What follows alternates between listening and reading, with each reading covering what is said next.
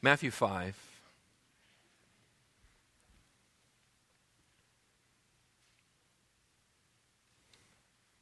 Matthew's chapter 5, 6, and 7, we have what is popularly known as the Sermon on the Mount. That's right, the Sermon on the Mount.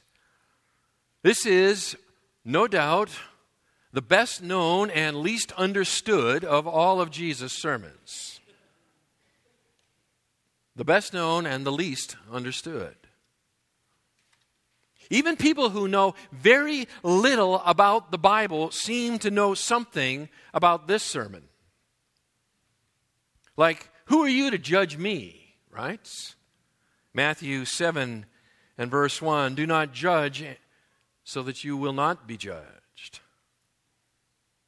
Or the golden rule, right? Treat people the same way you want them to treat you, Matthew 7 and verse 12. People know something about this sermon. They just don't know very much. And they really don't know how it all fits together. In fact, there are a number of different ways that people approach this passage of Scripture, this sermon.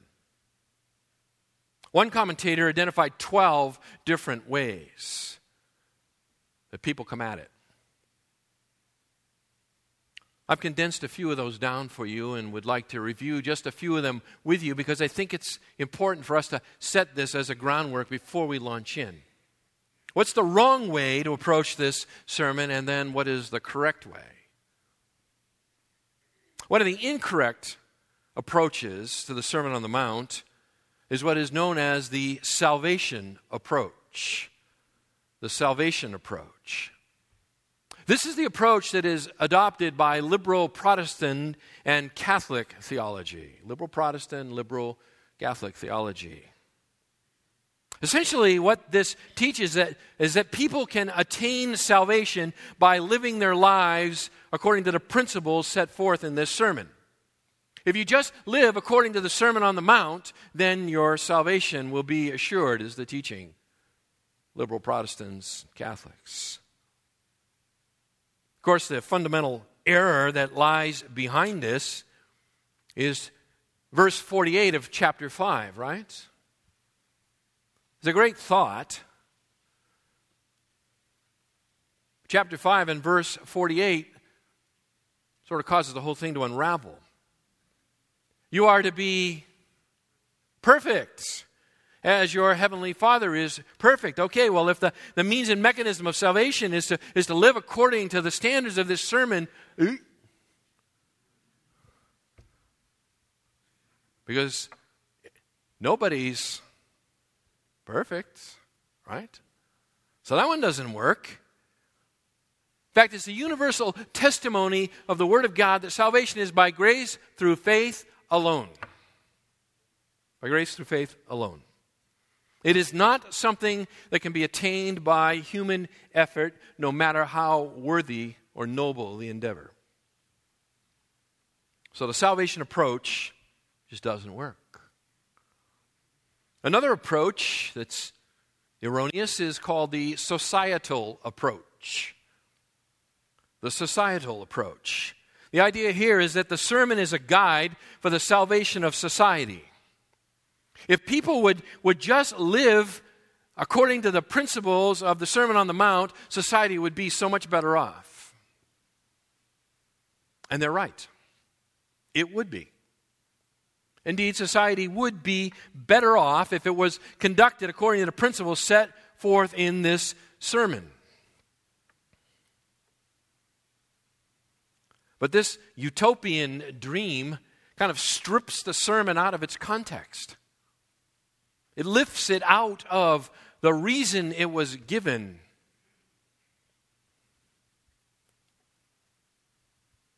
Beyond that, man lacks the ability of self-reform. Isn't that true?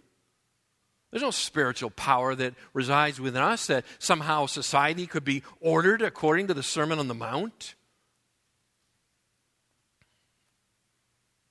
The idea of building a society upon the Sermon on the Mount is as useless as the bumper sticker, visualize world peace. okay? Nice idea. No power. No power. Third, it's what's called the church approach. This one's common. The church approach. This is the idea that the purpose of the Sermon on the Mount is to instruct the church as to how Jesus would have believers live in this present age. So it was given to instruct the church on how we're supposed to live in this present age. Those who teach this view or hold this view, they teach that the sermon was intended to guide regenerate people in an unregenerate world. It's to portray how we as Christians are supposed to live. Problem with that is that this sermon was delivered during the time of the Old Testament, during the time of the Old Covenant. It was preached under the Old Covenant. The church will not even come into existence for several more years. If Jesus is preaching a sermon as to how the church is supposed to live, years before the church is even brought into existence, it makes it kind of hard for his hearers to figure out what he's talking about, don't you think? It sort of defeats the purpose of communication if I communicate to a crowd and none of them know or could know what I'm talking about. Church approach just doesn't make it.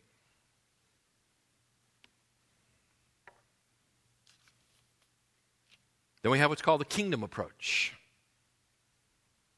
The kingdom approach.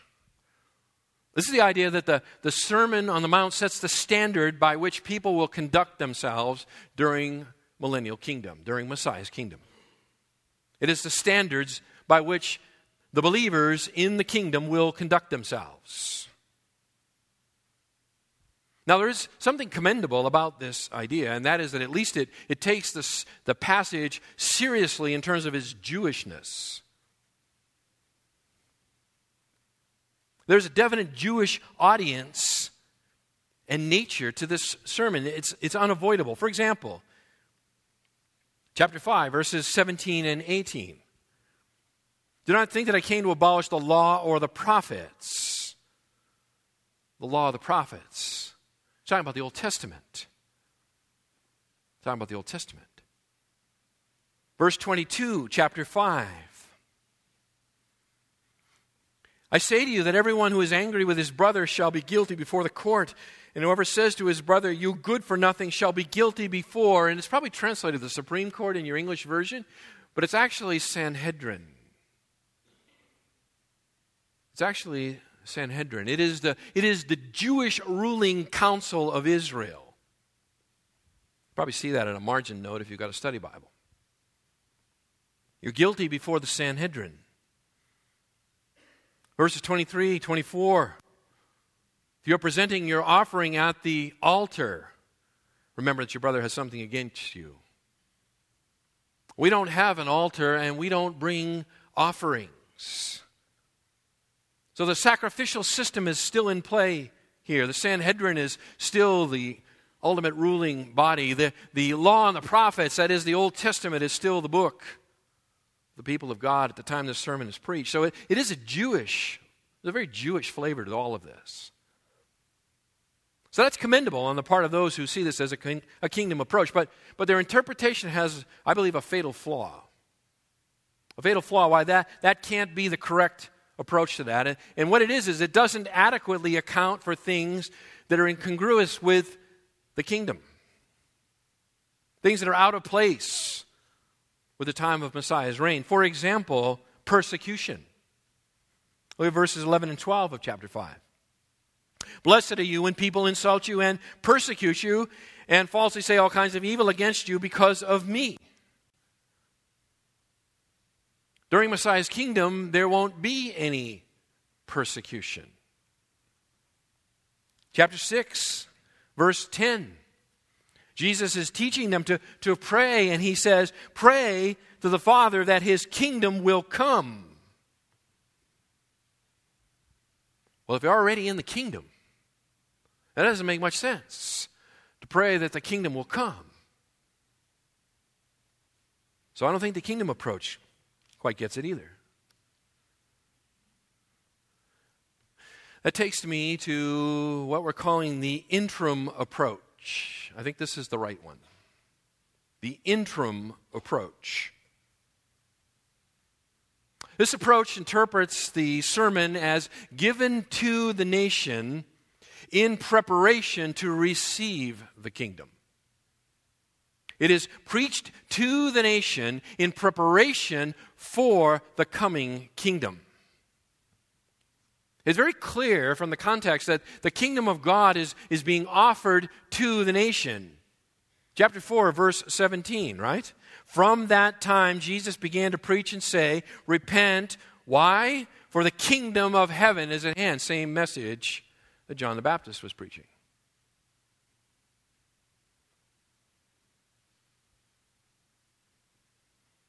As Jesus is preaching this message, he's gathering disciples to himself. Along with the disciples that are being gathered to him, and there's a growing crowd of what I call the curious. Crowds of the curious. It's in this context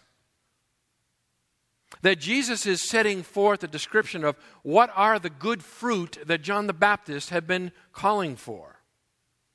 Right? You remember chapter 3, verse 8, when John's preaching, he says, therefore, bear fruit in keeping with repentance. He says, if you don't bear fruit, the tree will be cut down and thrown into the fire. By the way, chapter 7, verse 19, every tree that does not bear good fruit is cut down and thrown into the fire. Same idea.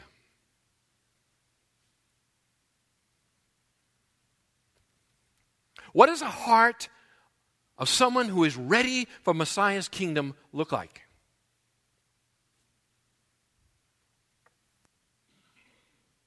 Since the kingdom of heaven is at hand,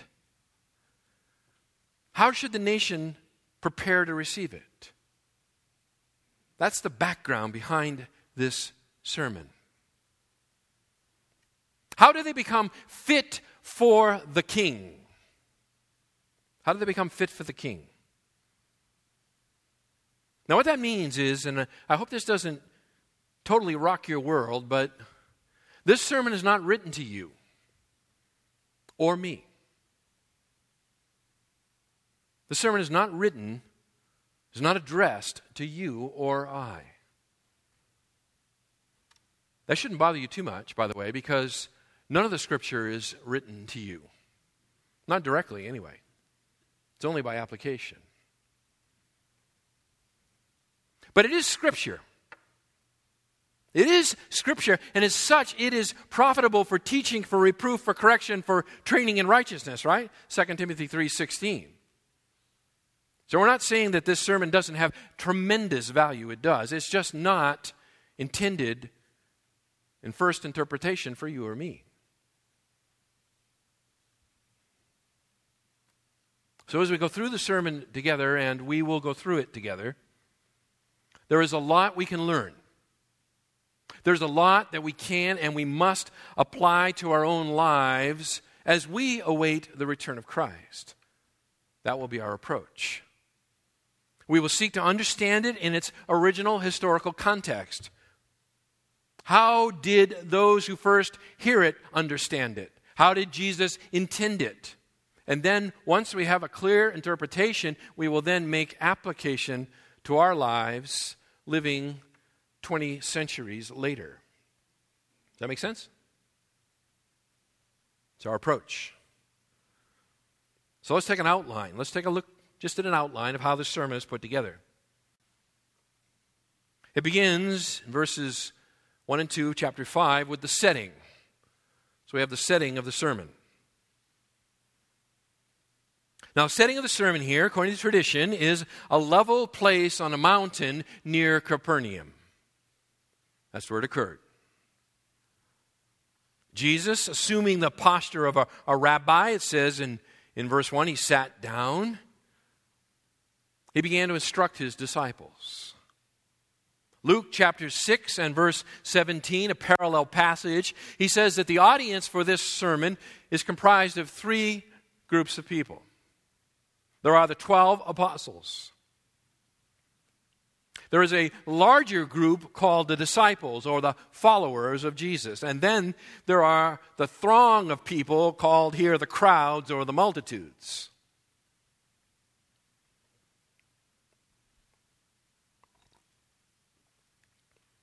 So as Jesus is teaching, there are, as it were, three groups in the audience. And we'll need to be careful as we work through it to figure out who he's talking to.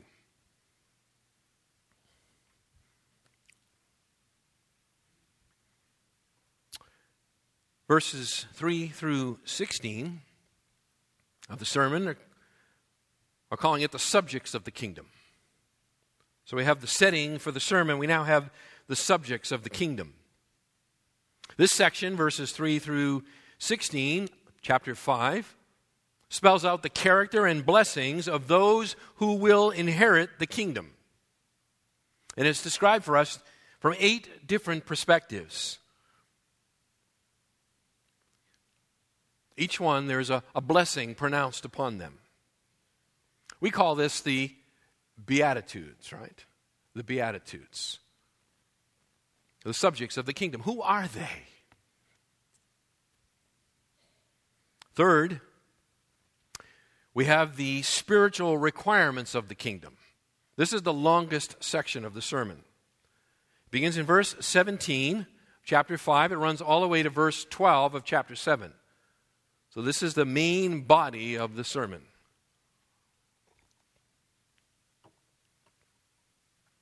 This section of the sermon is given for one primary reason, and that is conviction. Conviction. Jesus is addressing his disciples, verse 1, chapter 5, but he is also speaking through them to the multitudes that have been attracted to him because of his extensive healing ministry. You remember verse 25 of chapter 4.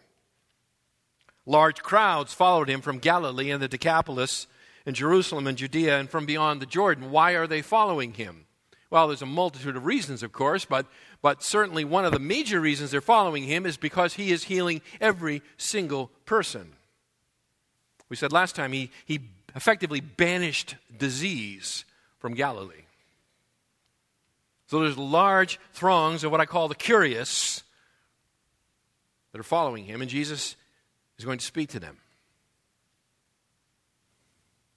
Both John the Baptist and Jesus have been declaring that the kingdom of heaven is at hand. The question in people's mind would naturally be, am I eligible to enter? If the kingdom is here, am I eligible to enter? Am I going to be a citizen of the kingdom? Am I going to be able to go in? Said this way, am I righteous enough to enter into Messiah's kingdom? Now, the only righteousness that they know is the righteousness of the scribes and the Pharisees. They are the righteous people, the righteous men of that society. They are the model of what it means to be a righteous man. And so the people are taking their standard from them. So in a very plain, a very clear, a very compelling way, Jesus is going to cut through all the cultural, religious baggage, and he is going to unveil what God's standards truly are. He's going to pierce beyond the letter of the law to the underlying spirit, and in the process, he's going to speak to those who are following him and the curious and challenge them to compare themselves to God's true standard. Not the Pharisees, but the Word of God. Now, just from a literary point of view, we have in chapter 5, verse 17, and then chapter 7 and verse 12, what's called an inclusio. That's a big word. What does it mean? It means these are like bookends. These two verses are bookends either side of this large section of the sermon. Verse 17, do not think I came to abolish the law or the prophets. I did not come to abolish, but to fulfill. Chapter 7, verse 12, in everything, therefore, treat the people the same way you want them to treat you, for this is the law and the prophets. Okay, so he begins with talking about the law and the prophets. He ends by talking about the law and the prophets. Those are the bookends that put the frame around this major section of his sermon. Now, this big section can be subdivided. It can be subdivided, an A and a B. By the way, those of you who think I preach long, I'm going to read this sermon to you, by the way, before we go home soon. It only takes about 16 minutes. This is not the entire sermon. This is not the entire sermon.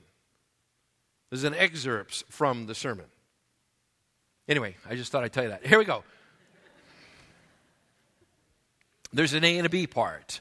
The A part of the sermon begins in verse 17, chapter 5, runs through the end of chapter 5, verse 48, and it's simply this: what true righteousness is. What true righteousness is.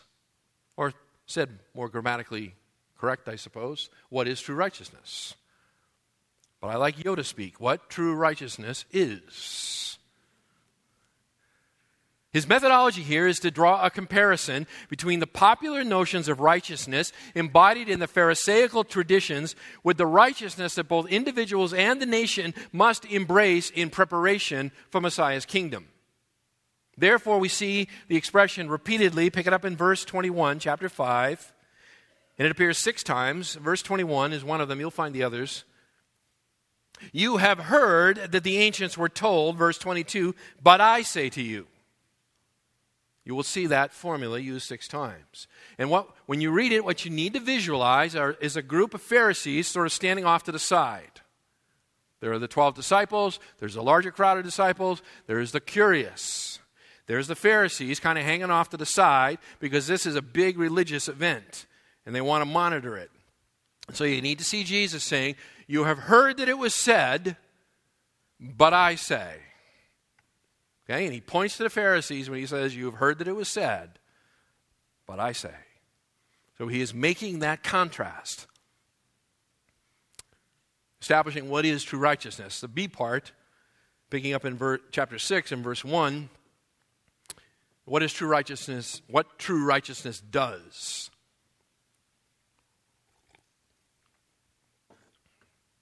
What is it? What does it do? Chapter 6, verse 1, runs all the way through chapter 7, verse 12. Here Jesus rejects the Pharisaical practices with regard to charity, prayer, fasting, riches, worry, and judgment.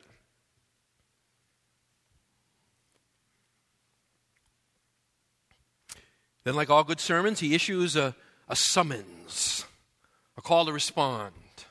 Verse 13 to 27, the summons to the kingdom. The summons to the kingdom.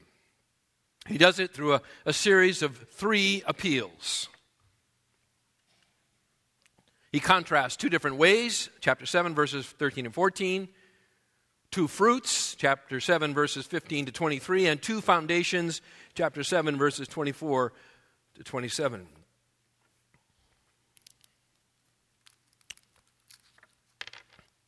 The sermon finishes with a statement about the superiority of Jesus' authority.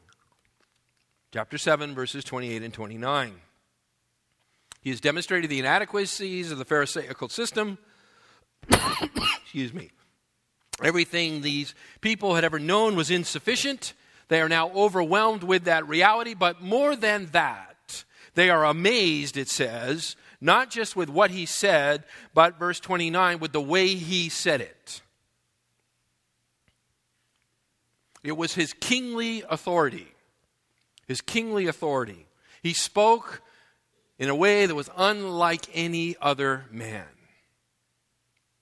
In a way unlike any other man. All right. Let's listen to it. Let's listen to this sermon. Matthew chapter 5. and verse 1.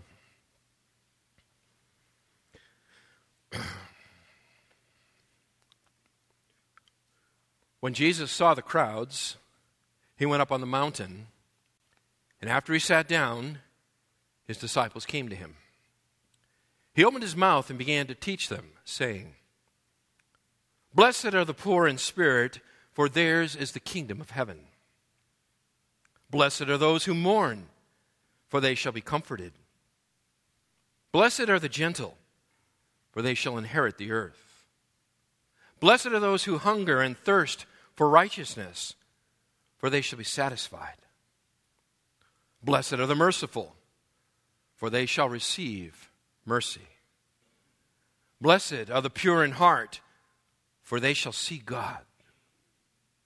Blessed are the peacemakers, for they shall be called sons of God. Blessed are those who have been persecuted for the sake of righteousness, for theirs is the kingdom of heaven. Blessed are you when people insult you and persecute you and falsely say all kinds of evil against you because of me. Rejoice, be glad, for your reward in heaven is great. For in the same way they persecuted the prophets who were before you. You are the salt of the earth. But if the salt has become tasteless, how can it be made salty again? It is no longer good for anything except to be thrown out and trampled underfoot by men. You are the light of the world.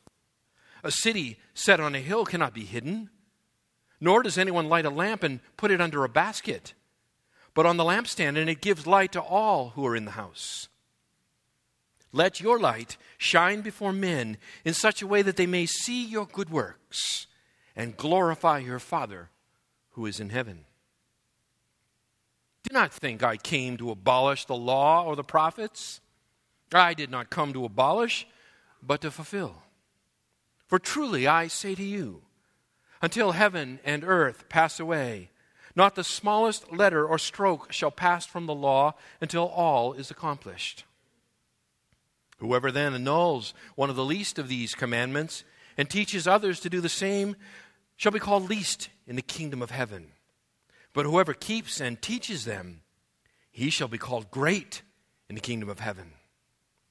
For I say to you, that unless your righteousness surpasses that of the scribes and Pharisees, you will not enter the kingdom of heaven. You have heard that the ancients were told, you shall not commit murder, and whoever commits murder shall be liable to the court. But I say to you that everyone who is angry with his brother shall be guilty before the court.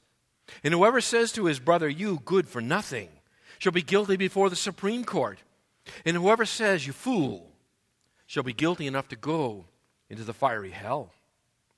Therefore, if you are presenting your offering at the altar, and there remember that your brother has something against you, leave your offering there before the altar and go. First be reconciled to your brother, and then come and present your offering.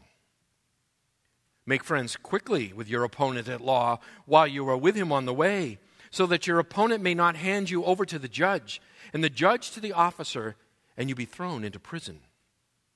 Truly, I say to you, you will not come out of there until you have paid up the last cent.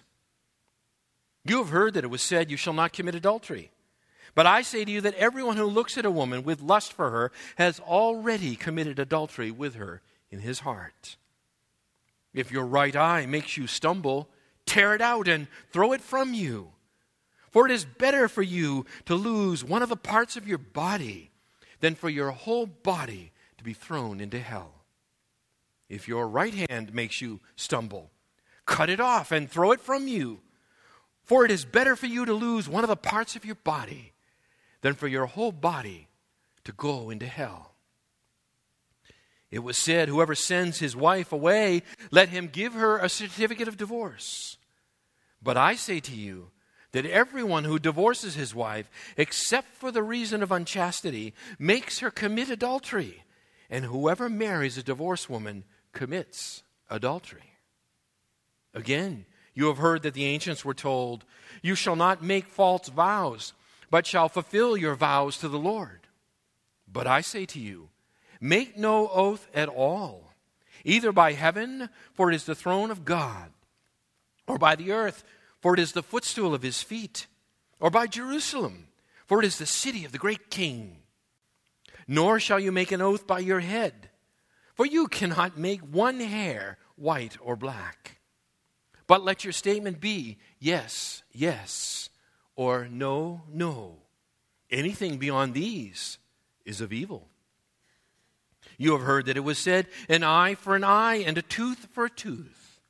But I say to you, do not resist an evil person. But whoever slaps you on your right cheek, turn the other to him also. If anyone wants to sue you and take your shirt, let him have your coat also. Whoever forces you to go 1 mile, go with him 2. Give to him who asks of you, and do not turn away from him who wants to borrow from you. You have heard that it was said, you shall love your neighbor and hate your enemy. But I say to you, love your enemies and pray for those who persecute you, so that you may be sons of your Father who is in heaven. For he causes the sun to rise on the evil and the good, and sends rain on the righteous and the unrighteous. For if you love those who love you, what reward do you have? Do not even the tax collectors do the same? If you greet only your brothers, what more are you doing than others? Do not even the Gentiles do the same? Therefore, you are to be perfect, as your heavenly Father is perfect. Beware of practicing your righteousness before men to be noticed by them. Otherwise, you have no reward with your Father who is in heaven. So when you give to the poor, do not sound a trumpet before you as the hypocrites do in the synagogues and in the streets, so that they may be honored by men. Truly, I say to you, they have their reward in full. But when you give to the poor, do not let your left hand know what your right hand is doing, so that your giving will be in secret, and your Father who sees what is done in secret will reward you. When you pray, you are not to be like the hypocrites, for they love to stand and pray in the synagogues and on the street corners, so that they may be seen by men. Truly, I say to you, they have their reward in full. But you, when you pray, go into your inner room, close your door, and pray to your Father who is in secret, and your Father who sees what is done in secret will reward you. When you are praying, do not use meaningless repetition as the Gentiles do, for they suppose that they will be heard for their many words. So do not be like them, for your Father knows what you need before you ask him. Pray then in this way: Our Father who is in heaven, hallowed be your name. Your kingdom come, your will be done, on earth as it is in heaven. Give us this day our daily bread, and forgive us our debts as we also have forgiven our debtors. Do not lead us into temptation, but deliver us from evil. For if you forgive others for their transgressions, your heavenly Father will also forgive you. But if you do not forgive others, then your Father will not forgive your transgressions.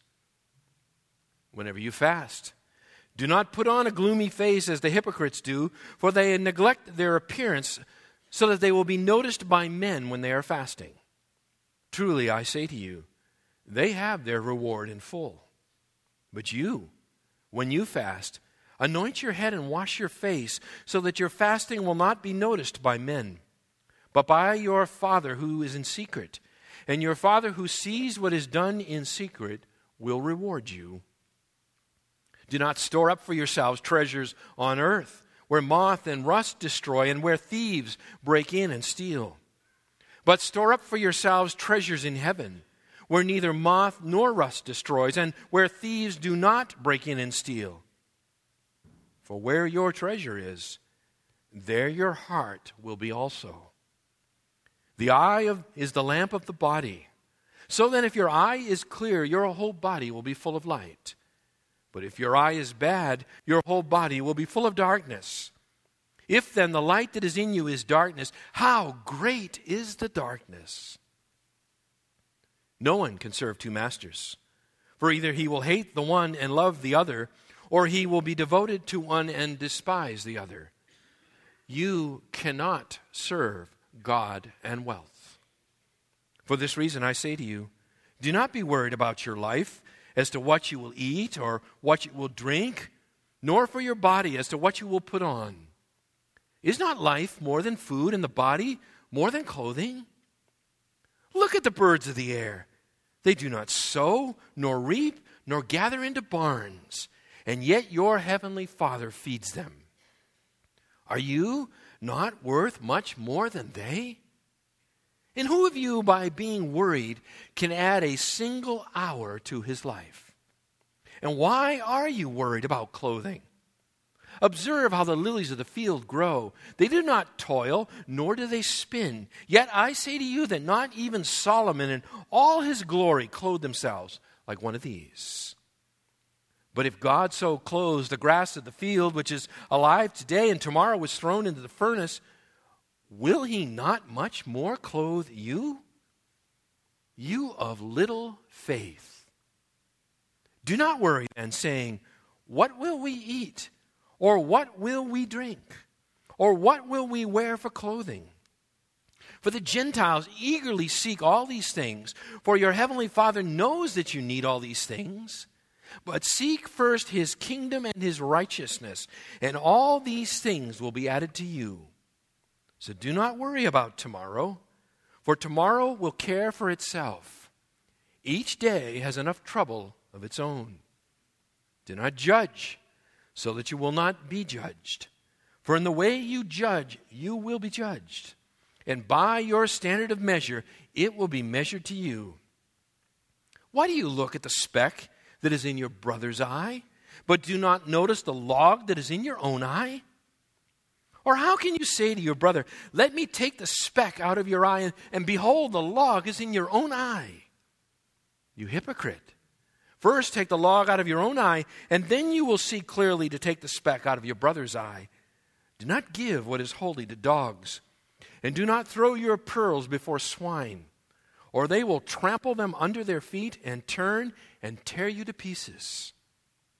Ask, and it will be given to you. Seek, and you will find. Knock, and it will be opened to you.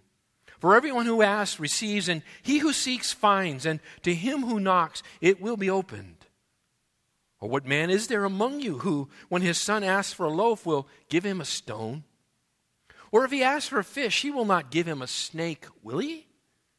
If you then, being evil, know how to give good gifts to your children, how much more will your Father who is in heaven give what is good to those who seek him? In everything, therefore, treat people the same way you want them to treat you. For this is the law and the prophets. Enter through the narrow gate, for the gate is wide and the way is broad that leads to destruction, and there are many who enter through it. For the gate is small and the way is narrow that leads to life, and there are few who find it. Beware of the false prophets who come to you in sheep's clothing, but inwardly are ravenous wolves. You will know them by their fruits. Grapes are not gathered from thorn bushes, nor figs from thistles, are they? So every good tree bears good fruit, but the bad tree bears bad fruit. A good tree cannot produce bad fruit, nor can a bad tree produce good fruit. Every tree that does not bear good fruit is cut down and thrown into the fire. So then, you will know them by their fruits. Not everyone who says to me, Lord, Lord, will enter the kingdom of heaven, but he who does the will of my Father who is in heaven will enter. Many will say to me on that day, Lord, Lord, did we not prophesy in your name, and in your name cast out demons, and in your name perform many miracles? And then I will declare to them, I never knew you. Depart from me, you who practice lawlessness. Therefore, everyone who hears these words of mine and acts on them may be compared to a wise man who built his house on the rock. And the rain fell, the floods came, and the winds blew and slammed against that house, and yet it did not fall, for it had been founded on the rock. Everyone who hears these words of mine and does not act on them will be like a foolish man who built his house on the sand. The rain fell, and the floods came, and the winds blew and slammed against that house, and it fell, and great was its fall. When Jesus had finished these words, the crowds were amazed at his teaching, for he was teaching them as one having authority and not as their scribes. Wow.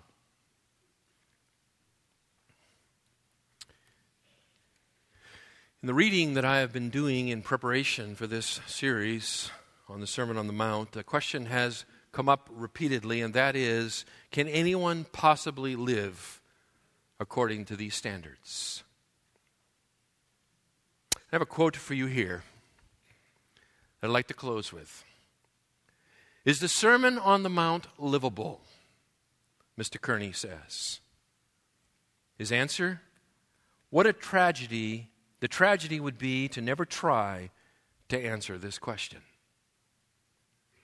Is it livable? The tragedy would be to never try and find out.